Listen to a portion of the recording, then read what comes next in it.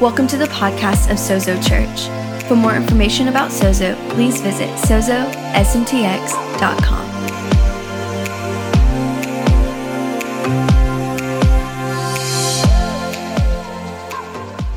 You know, children can be downright cruel at times.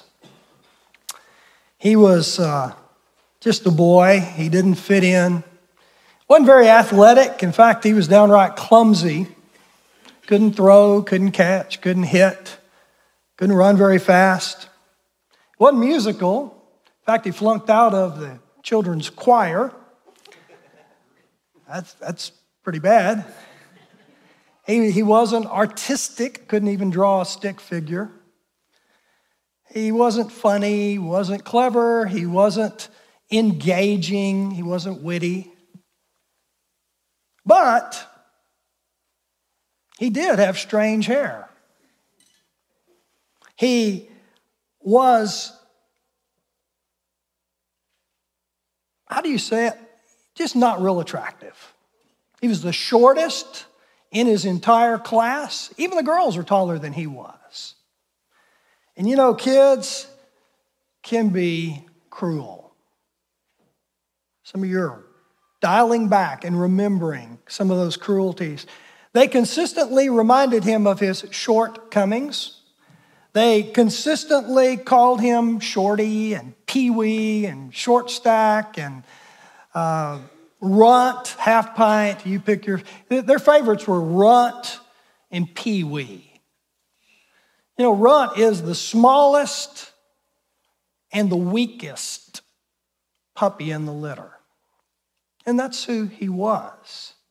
You know, something about children is that very early in life, they learn what scapegoating is. They learn how to take single one person out of the group and cast all of the blame on that one person. They become the sacrificial goat. He was the scapegoat of his class. He was always picked last for any game that they had. He was the brunt of every joke. He was the one that was blamed for anything that went wrong in his class. And the truth of the matter is, he hated himself. He hated his status in life. And he was angry. He didn't fit in. He felt rejected. He felt unwanted. He felt worthless. He felt full of shame and anger and resentment. He felt like an outsider, unwanted, an outcast. Children can be cruel. One day, he had had enough. And he decided, he vowed that he would get revenge on everyone who had mistreated him. He wasn't sure how he would do it, but vengeance was on his mind. He needed a plan. He knew that he couldn't do it physically. There had to be some way that he could get even. Had to be some way that he could work his plan of vengeance. And so, instead of playing games that were fruitless anyway, with all of his friends, he decided that he would study. And so, all of his spare time was spent studying his subjects. And he found out he was pretty good in all of his subjects. In fact, in time, he rose to the very top of his class. But the one thing that he was especially good at was numbers. He had the ability to work with numbers like no one in his class. In fact, over time, this young boy realized that his ability with numbers was as great as any adult in the entire town that he grew up in. And so he understood that numbers could be his ticket to making himself bigger than anyone else. So as he grew up, he would go to the town square and he would watch people. He would just sit somewhere and he would watch people. And he was looking for those who were highly successful people so that he could model his life after them. In time, he began to become particularly curious about the tax collectors, the people who worked with the money. One of the things he noticed was that even the richest people had to pay taxes at the tax booth. He noticed that as people went to the tax booth to pay their taxes, they were unhappy. But he also noticed that when they left the tax booth, they were furious.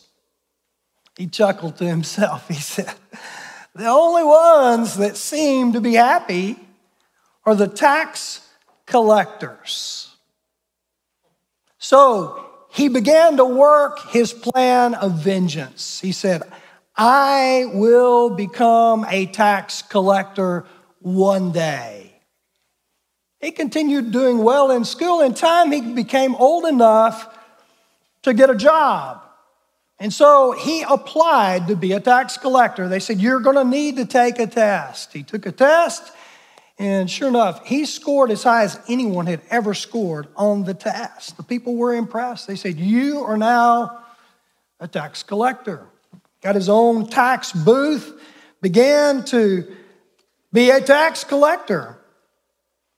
Now, the fact was that he was despised by everyone in Jericho because he worked for the Romans, who were the occupiers. But you know, it really didn't bother him all that much that people despised him. Because the truth of the matter is, all of his life, he had been despised. All of his life, he had been rejected. All of his life, he had been a misfit, unwanted, didn't fit in. So it didn't really bother him that people treated him with disgust.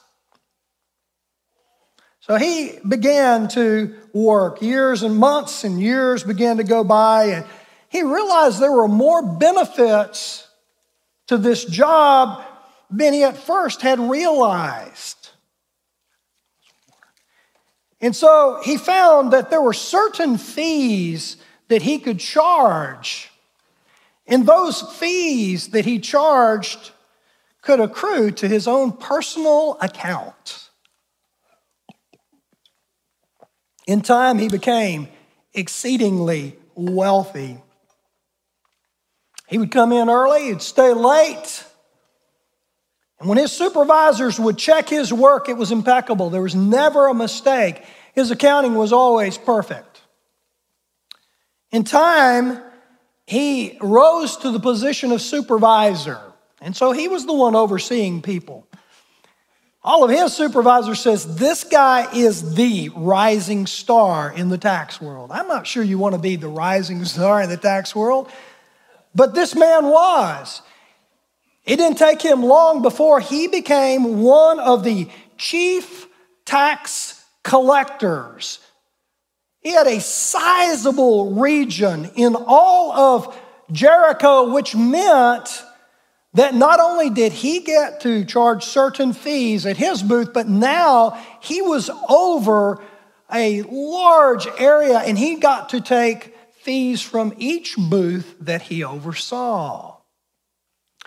In time, he was one of the wealthiest men in all of Jericho. He had become a big man. He had become all that he ever dreamed. In fact, he said, I'm going to build the biggest house that's ever been built in Jericho so that people will recognize who I am, what I'm about, and it will command respect. And so he did. He built the biggest house, complete with servants whom he could boss around. He imported the finest furniture from all around. The townspeople watched as this huge mansion was built, and these fine imported furniture pieces would come in, and they became angrier and angrier because they knew that that house had been built with their taxes. This man was the most despised man in all of Jericho. Interestingly, he now had his revenge. He was now finally somebody. He had now shown them he had gotten his revenge, but he had never been more empty in all of his life. He still felt lifeless. Do you know what it feels like to feel lifeless? Void of purpose. He felt unfulfilled, unsatisfied. With every new account, more monies that came his way, one day he was sitting at his tax booth and he was watching the people, and he heard considerable noise on the south end of town. And a man came to his booth and said, "There's been a miracle." He said, "What happened?" He said, "This blind man, you know, the one who sits by the side of the road, he has been healed." In the conversation, he said, "Well, who was it? Who healed this man?" And he said, "It's Jesus, the great prophet from Nazareth. He's healed this man." When the tax collector heard the name Jesus, there were things attached to that name that he was familiar with, that he had heard, that he was aware of. He had heard of this man, of Jesus of Nazareth. He had heard how people had been healed, how people had been fed, thousands of people fed with just a few fish, loaves of bread. He had heard of how people had been set free from demons, depression, despair. He had heard how that this man, Jesus, had raised people from the dead. How this man had given people new life, had changed people's entire lives. He thought, man, this Jesus must be an amazing, amazing man. Man, if I could only see him, I would love to see Jesus. Well, he heard the crowd coming near toward the center of town where he was located. And he knew that it would be difficult to see Jesus because he was short of stature and most of the people were taller than him. And so he thought, well, how am I going to see Jesus? And an idea came to his mind. I will run ahead of the crowd before they get here, and I will climb up in a tree where I can see Jesus when he passes by. And so he did. He ran, crawled up in a tree, and he waited for Jesus to come. What happened next surprised everybody. Jesus came into sight, and it was hard to see him anyway because he was surrounded by a sea of people. But it was clear who Jesus was because the attention of the whole crowd was on him. All eyes were focused on Jesus. And Jesus neared the tree, and he slowed down. And he looked up in the tree with compassion on the despised, rejected tax collector. And Jesus said these words, Zacchaeus, come down immediately. God bless you. For I must come to your house. Jesus extended, and he invited himself, and he accepted his invitation. Yep, Zacchaeus, the man in the tree. See, Jesus was inviting him to come down from where he was to become who God had created him to be. Can I tell you, Jesus is still calling us, come down from your tree. I want to come into your home. And so, in front of the crowd there in Jericho, Jesus is calling the most despised man in all of Jericho to come down. The name Zacchaeus. Does anyone know what Zacchaeus' name means? It means righteous one, pure one. In the earshot of all the crowd, Jesus is saying, righteous one, pure one, come out of that tree. I want to visit you. And so Zacchaeus didn't hesitate. He slid down the tree and began to lead Jesus and his disciples to his house. Can I say this? Jesus always sees our potential and our kingdom calling long before we do. And so the journey continues, and the rest of the disciples are with Jesus there in Jericho, heading to Zacchaeus' house. But what about the crowd? The crowd is stunned.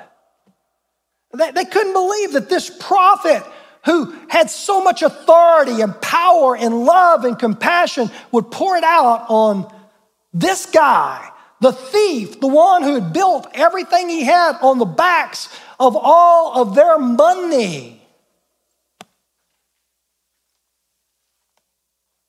So we're at Zacchaeus' house, and Jesus is there with his group of disciples. It's a little bit after noon, and people are beginning to be hungry. It's been a long day already. They've already seen a blind man healed, and now they're dealing with this tax collector. They're in his opulent home, and I can just see Zacchaeus sending his servants to feed these guys.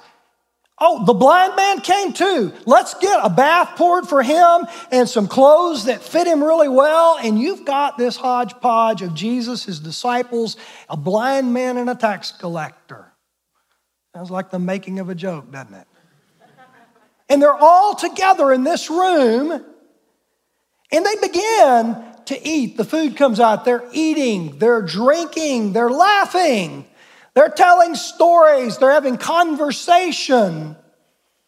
And after the meal, it's the time of the day where people in Jericho stay in during the heat of the day. Kind of a siesta type of deal. They're inside and they're relaxed. They're full.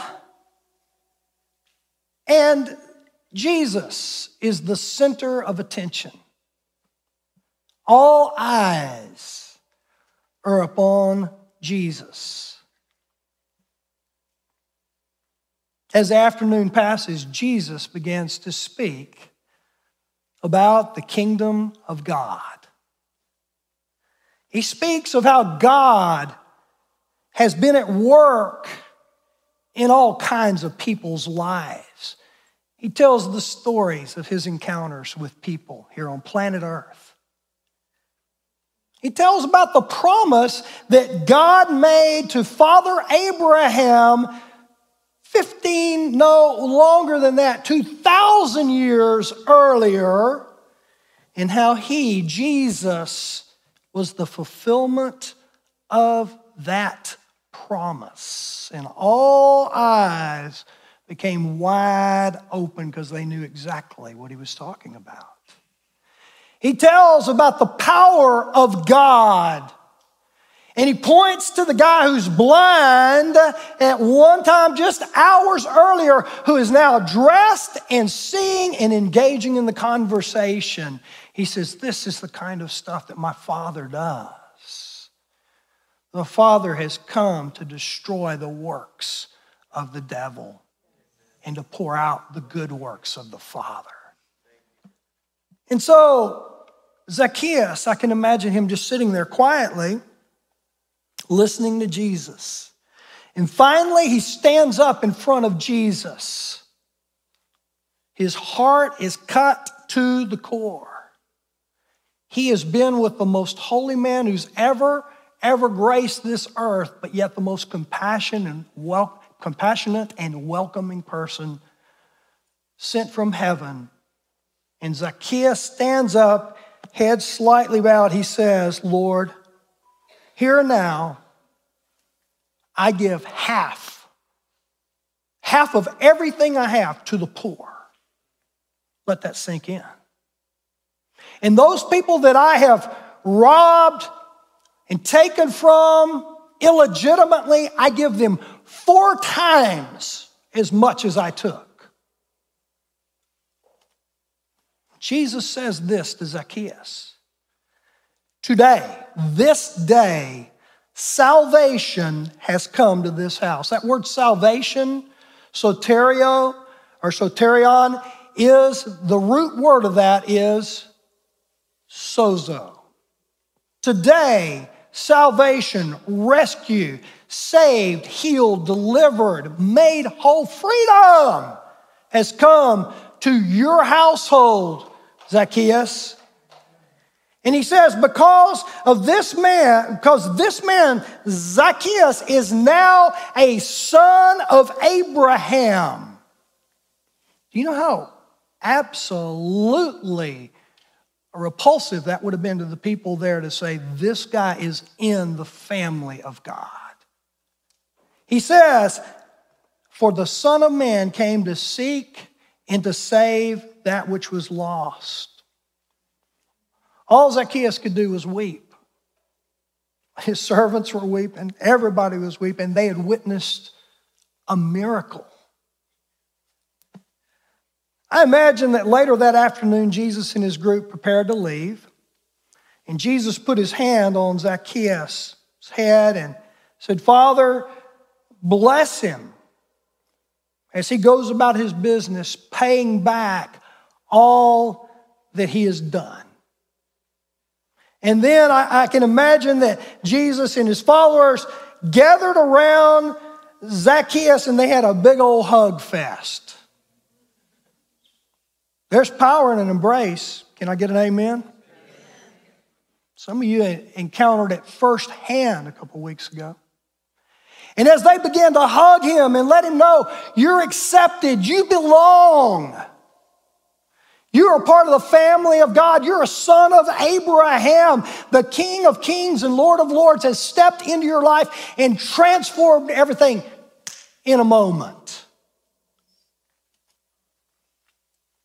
Zacchaeus had never been hugged like that before in all of his life. And that, my friends, is how you receive freedom from rejection, freedom from bitterness, freedom from resentment, and freedom from whatever pain you're carrying. You know, we have a lot of formulas, a lot of ideas, a lot of things, how you get free. The title of this message is Freedom from Rejection. Can I tell you, we're going to give you a one step. The freedom from rejection is Jesus. When you encounter Jesus face to face and say, Lord Jesus, I surrender all. You know the old song, all to thee, Jesus, I surrender, all to you, I freely give. I surrender all. See, we've heard the story in a way you've probably not heard it. I want us to look very quickly at what the Scripture says, how the Scripture tells the story. Let's take a look at that in Luke 19, verses 1 through 10. It says this, that, have we got it up? Have we got it up? Okay, let's put it on. It says that Jesus entered Jericho. Let me say it this way first. A little background. Jesus tells his disciples, they're in chapter 18 and 19, they're on their way to Jerusalem. And Jesus will be crucified. In fact, in chapter 18, verse 33, 32, and 33, it says this. Jesus is telling them, he says, we're going to Jerusalem. Everything that's been written by the prophets about the Son of God will be fulfilled. Son of Man will be fulfilled. He's going to be delivered up to the Gentiles. They're going to mock him, insult him, spit on him, flog him, kill him, and on the third day he will rise again. But the disciples did not understand any of this, for it was hidden from them. Jesus is on his way to Jerusalem. And he stops. The first stop is with the rich young ruler. We had looked at that a few weeks ago. He's rich, young ruler, got it all going on. And he asked Jesus the question from the wrong tree. He says, what must I do, right, to inherit eternal life? He's saying, what do I have to do? And Jesus tells him, it's not about what you do. It's about surrender to me. And then we see he comes, the next part at the very end of chapter 18, Jesus is on his way to Jerusalem, and he approaches Jericho, and he encounters a blind man by the side of the road, and he heals the blind man. And the scripture says that the blind man, listen to this, immediately he received his sight and followed Jesus, praising God, and all the people saw it and praised God. You can read that and go, yeah, he became a follower of Jesus. I believe he followed literally. He's in Jerusalem. I believe he just literally just kept on going right to Zacchaeus' house. He followed him. That's the setting of this miracle. Now, let's take a look at it itself. In Luke 19, it says, Jesus entered Jericho, was passing through, and a man was there by the name of Zacchaeus. He was a chief tax collector and was wealthy. He wanted to see who Jesus was. And the NIT says it this way. You know what the NIT is? That's the New Irish translation. It says he wanted to see Jesus, but because he was a wee little man. How many of you went to Sunday school and you learned that song? Zacchaeus was a wee little man, and a wee little man was he. He climbed up in the sycamore tree for the Lord he wanted to see. And as the Savior passed that way, he looked up in that tree and he said, I'm going to your house today. Some of y'all are going, I have no idea what's going on here right now. This could be a cult group. I have to check with the person who invited you. You remember the little Sunday school song. Zacchaeus was the wee little man. And so that's what's happening. And so he comes in and he sees him and he climbs up in a sycamore tree. Interesting thing, a sycamore tree was a sacred tree of that day. You know, a lot of times we try to encounter God in all kinds of ways, and we find ourselves up in a tree.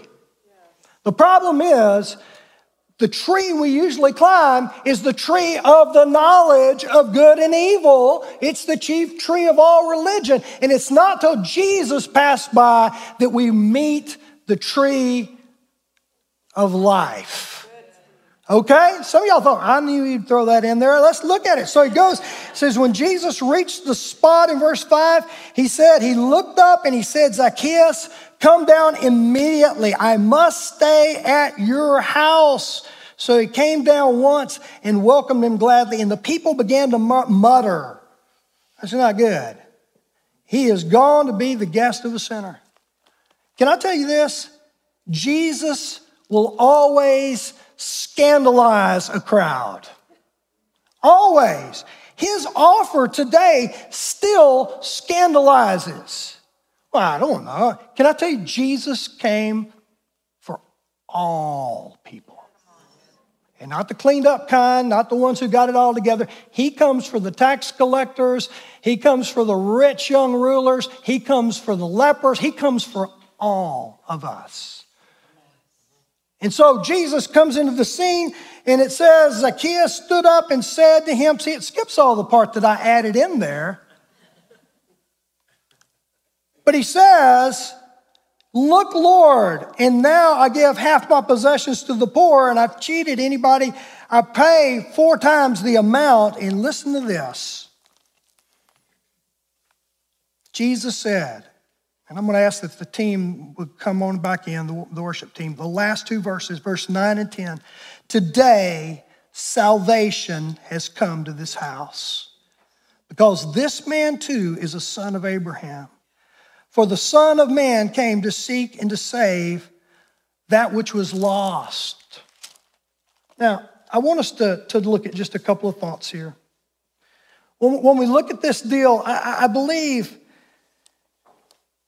there's 3 things that just hop out at me. The first thing was, what is Jesus offering? He says, salvation's come to your house. I'm going to bring freedom. I'm going to bring hope. I'm going to bring life. I'm going to bring rescue. You're going to be free from your rejection today. You're going to be free from your resentment today. You're going to be, and he goes on, he says, what was lost? He came to seek. He's after us, right? You know, there's a book written many years ago called The God Chasers. Can I tell you what? Jesus is chasing us. He's looking for us. Any chase you got in you is because he put it in you. Thank you, Joe. And so Jesus is saying that which was lost. You know what's lost in this picture? Yeah, it's who's lost, but what's lost? I think you find that in the person of Zacchaeus. What does Zacchaeus' name mean? Righteous one. He's saying, listen, your identity is lost. You don't know that you're the righteousness of God in Christ Jesus. Jesus said, in me, you're the righteousness of God. Your whole identity changes. What does he say? It's the pure one. You know what he's saying? Not only does your identity change when you encounter Jesus, your innocence returns. Identity and innocence. That's what Jesus comes to give us back. He's saying in one encounter, your whole identity, you become a new creation. The old is past. Behold, all has become brand new. That's what he's saying. You're innocent. You're refreshed. Well, I don't know. You just don't know all the things. You know what? When Zacchaeus realized he could not do enough, like the rich young ruler, you know, what I do? I kept all these rules and all that. And Zacchaeus went, I give up. I give all my money away. I give whatever. I need freedom. At that point, Jesus says, I made a way for you to have your freedom. And he says, lastly, I want you to see this. He says, this is how that comes about. We love. What do I need to do? What I need to do? Can I tell you what you need to do? I would guess that part of the conversation at Zacchaeus' house went like this. Jesus was talking about the kingdom of God. He says, listen, I want y'all to understand this. All of the blind guy, Jesus is saying, he says, the time has come now. The kingdom of God is in your midst. The king is sitting here talking to you right now in Jesus. And he says, you're going to have to change your whole way of thinking. You're going to have to repent.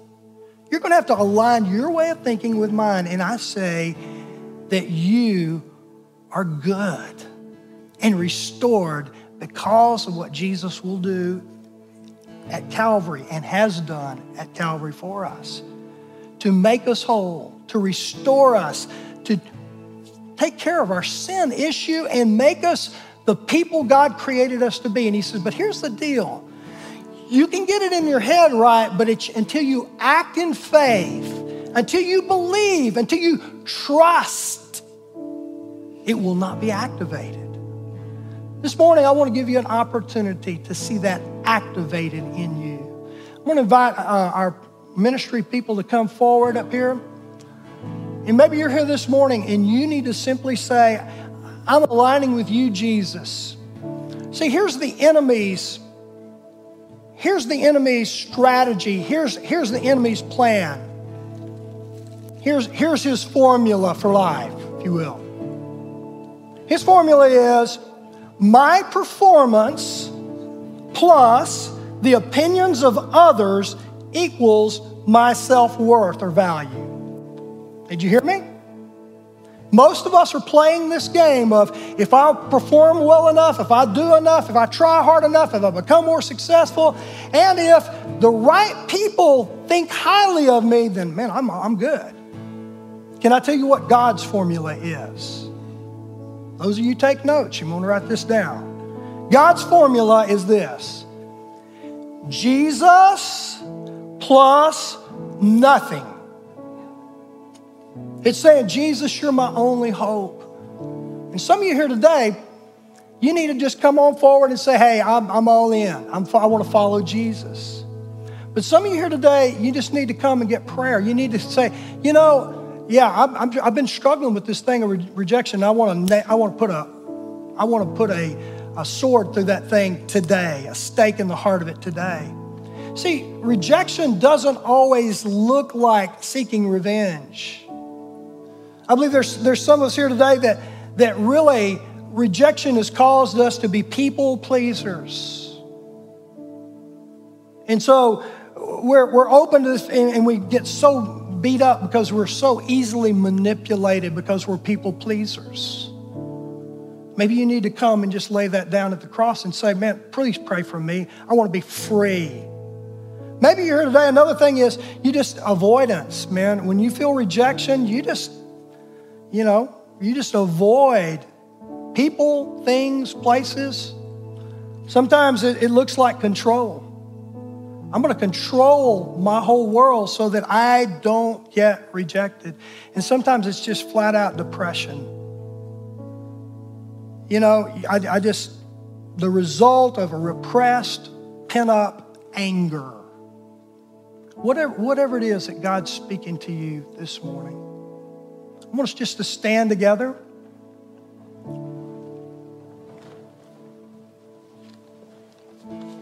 And I just want to say this as simply as I can. Jesus is inviting you down from your tree because he wants to come and reside in your heart. Scripture says, behold, I stand at the door and knock. If any man, any woman will hear my voice and open that door, I will come in and dine with you, have supper with you, have fellowship with you. Maybe you just need to open your heart up and receive Jesus, or to receive freedom this morning. Lord Jesus, we just surrender to you right now afresh. And I pray, God, that we would take the step forward in faith to trust you as never before this morning and receive our freedom. In Jesus' name, amen. Come and respond as the Lord leads you.